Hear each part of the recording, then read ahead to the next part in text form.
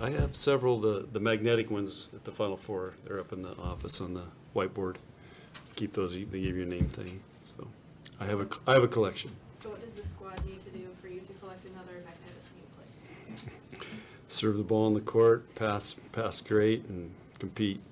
So, but no, this time of year is about trying to play our best volleyball, and there's going to be some really, the game's going to challenge us. It doesn't depend on, it doesn't matter who we're playing. So Long Island's going to challenge us in a different way than our next match will, and the next one. So we just got to be prepared to work through those things and how they do challenge us, whether it's nerves, whether it's something they're doing that we haven't seen before, you know, because these teams are all outside the Big Ten. What does Long Island do that will challenge you?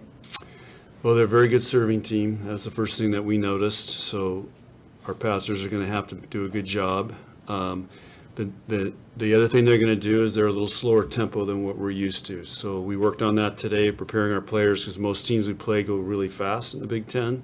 This is going to be a little bit slower, so it's going to mess with our block timing a little bit, and so on. And so those are my two biggest things that we're focused on playing those guys. Coach, how much goes into not looking past Long Island, but still trying to scout the other teams as a potential Saturday matchup, and some other teams that are in the Lincoln Quarter while focusing on the game at hand? Well, we're not looking past anybody. It's you can't do that, and I think our team has done a great job of that this year. But we have to do that in the Big Ten because we're playing two great teams every week. So we're used to having multiple game plans and then pulling them out depending on who we play. So for us, it's routine. We prepare for this all year. So it's if we win tomorrow night, you know, whoever we're playing Saturday will be able to go through a practice Saturday and be prepped. You mentioned nerves being something that you may have to work through. Obviously, this is a young team. There's no seniors on it. Quite a few players have not been to the NCAA tournament. How do you, as a team, work through those young player nerves when you get to the tournament like this? I don't think these guys have nerves that bothers them. And you guys say we're young. Remember, we have 137 years experience. That's a lot. So I think these guys are fired up to compete and play. I think they love these moments, and this is just another, you know, all these matches are huge now, and you know, we got to look at all the tension going on today, and what makes it exciting for them is these are teams we're not used to playing in the Big Ten, so that makes it, there's an excitement and an anticipation to that, and then, you know, our crowd's going to be wired. I mean, this is an NCAA tournament, so these are fun matches that I think in a way it's a celebration of the year, but we know every point's going to matter, and I think these guys thrive on that. What do you think of this story of Long Island and this tournament? I mean, a few weeks ago they're the number 4 seed in their tournament, and now they get to come to Nebraska and see how they can stack up. Yeah, well, it's the NCAA tournament, and I just heard walking in here, Western Michigan just knocked off Auburn 3-0. I mean, there's already on paper that's a big upset, and when I saw the bracket, I'm like, there's going to be a lot of great matches starting on the first day, and you know, Long Island will be super fired up because they probably thought they'd never be in this moment, and now they get to play Nebraska at Nebraska in front of 8,000 people, and so I mean that's sports, man, and that's, you know, basketball calls it March Madness. I don't know what we call it in volleyball, but it's becoming more and more like that. So it's pretty cool. Not just this matchup with Long Island specifically, but with all your opponents. How much of it goes into scouting them and trying to negate their strengths versus just playing your own game? That's a good question. The priority is always our side of the net, but you have to be able to, you know, we pride ourselves on being a great defensive team, so you have to understand what they're trying to do and how we can slow that down and take that away. It's no different in basketball, football. I mean, those are also two great comparisons to use. You're just trying to leverage your strengths and limit theirs. And so I think we do It's why we're one of the top defensive teams in the nation every year. It's not just by luck that happens. It's pretty much very consistent, and we work really hard at it. And again, I learned that when I started coaching football. When I first started coaching, I ended up being a defensive coordinator, and I've always known ever since then. If you can play defense, you got a chance. Stylistically, does Long Island remind you of a team you've played before? I mean, they're a little bit shorter on the pin. I mean, they got some big girls, but a little bit undersized on the pin, especially today. Can you point of comparison to anything you've seen this year? Not that I can remember. I mean, all I have in my head right now is Big Ten. So, they're not as physical as what we've seen in the Big Ten. Mm-hmm. They're just, and there's not many teams that are. So it's, but we'll have to adjust. And we played some teams in the non-conference. That were at Utah State, for example, wasn't that physical. I'm trying to remember SMU, and so. But it doesn't mean they're not good players. It's not always how high you jump or how tall you are.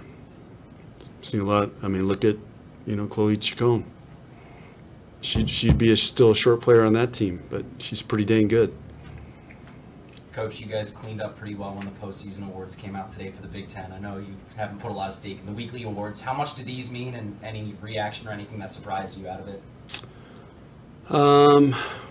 I really haven't thought about it. It's always, I think one of the greatest compliments you can get as a program, as a player, as a coach, is when your peers are selecting those awards. So, the media does it, or, some committee somewhere, like for the AVCA. But the fact that, this is over 10 weeks, and our players that receive recognition proved it over 10 weeks playing against a lot of different teams. And I think that's one of the greatest compliments you can get in looking at awards like that. So I think it means a lot, and because it's coming from coaches that we play against. Coach, ESPN today, 8 hours ago, released their graphic saying that this year was the most consumed women's volleyball regular season ever on ESPN platforms. What do you think is driving that year after year, these records being set with people wanting to watch this sport on TV? Well, this year was a stadium match, created a huge interest across the country, and then it drew more fans. Everybody was breaking attendance records. You get more people hooked on volleyball, and then they're watching it on TV if they can't be at the match. But I can't tell you how many emails I've received over my coaching career of somebody that the story goes like this. I went to my first Husker volleyball match, and how do I get season tickets? I love this. And once you get people seeing it live, they fall in love with it. And I think the stadium match had major exposure to a lot of people, and I think we're seeing the fallout from that, and that's why it's been great this year. Plus, there's a lot of great volleyball and great teams in competition now, and there's been some really high-level volleyball. How do you keep that momentum going, knowing that you can't pull off a stadium match every year? I don't know. I don't know. We've been doing it, so it's these other teams need to continue to promote it and make it a big deal, and like when we were at Wisconsin, they still have general admission seats there, and people are lined up for hours trying to get these general admissions. And that's why I said, hey, I hope our fans appreciate they know where they're sitting when they get here. They don't have to fight over seats, and I just think Rutgers never charges. They need to start charging. So I think that's the next part of it is let's make this. It's something that's worth it. It's it's a privilege to go, and it's fun to go to, and people want to go to it. And I think it's just going to continue to build that momentum. Do you think the national championship being aired on ABC will have an effect like that? It could. I don't know enough about ABC and how that works, or ESPN. I just don't know enough about it. But everybody's saying this is a huge accomplishment. I'll update myself. My favorite show growing up was ABC Wide World of Sports. I mean, I was glued to that every Sunday night at 5 o'clock, I think. That was the most awesome show ever. So ABC resonates with me, but I couldn't even tell you what, you know, there's so many channels now, I don't even know what channel it is, what number it is, but, yeah, okay. So, I don't know, I just, you know, I get on there and, but ABC Wide World of Sports is where I fell in love with sports, watching that. Coach, how good does it feel, though, for you and knowing that Nebraska is leading this charge with, you know, volleyball across the nation for at least collegiate volleyball, and wanting and getting people into the seats? I mean, every match it seems like Nebraska's been on the road. People want to just come and see your team play. How good does it feel knowing that your team has kind of set that trend? Well, I think we've been the leader of that for years, and now, you know, the fact that Creighton and Omaha are doing this as well, and, you know, Kearney broke attendance record, Wayne State broke attendance record. So I've always said Nebraska's the epicenter of volleyball, and it's continuing to grow, and now we're really proving it all across all levels, and same with high school too. I'm still blown away every time I see the high school state championships. It's unreal.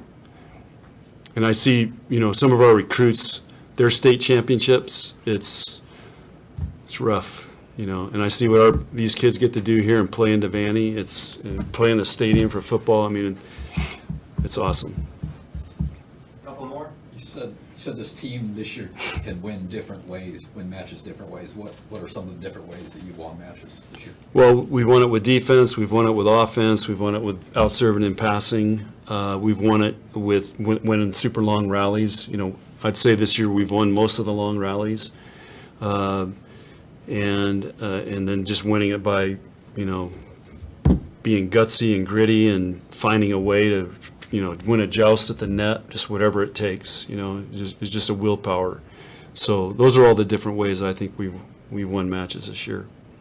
What does it say about this team that you had 6 different players that earned honors today? Yeah, I don't know. I got to think about that one. But, you know, we try to be balanced, and so we don't have just one player leading us. You know, I saw a stat today that Sarah Franklin gets almost 50% of their out-of-system swings. Okay, I think our highest was Harper at 34%. That's a big difference. So we got a lot of people taking big swings and trying to, you know, balance the load. And so I think that might be reflected in some of those awards. But, you know, we're a balanced team, and we got a lot of players that are contributing to that. Did Lindsay practice this week? Yeah. What's Yeah, her she was status? here today. What's her status? She's not ready to play yet, no. But she may go through warm-ups tomorrow, and that could be a pretty cool thing. She's getting closer. All right. Okay, guys, thanks. Have fun. Yeah.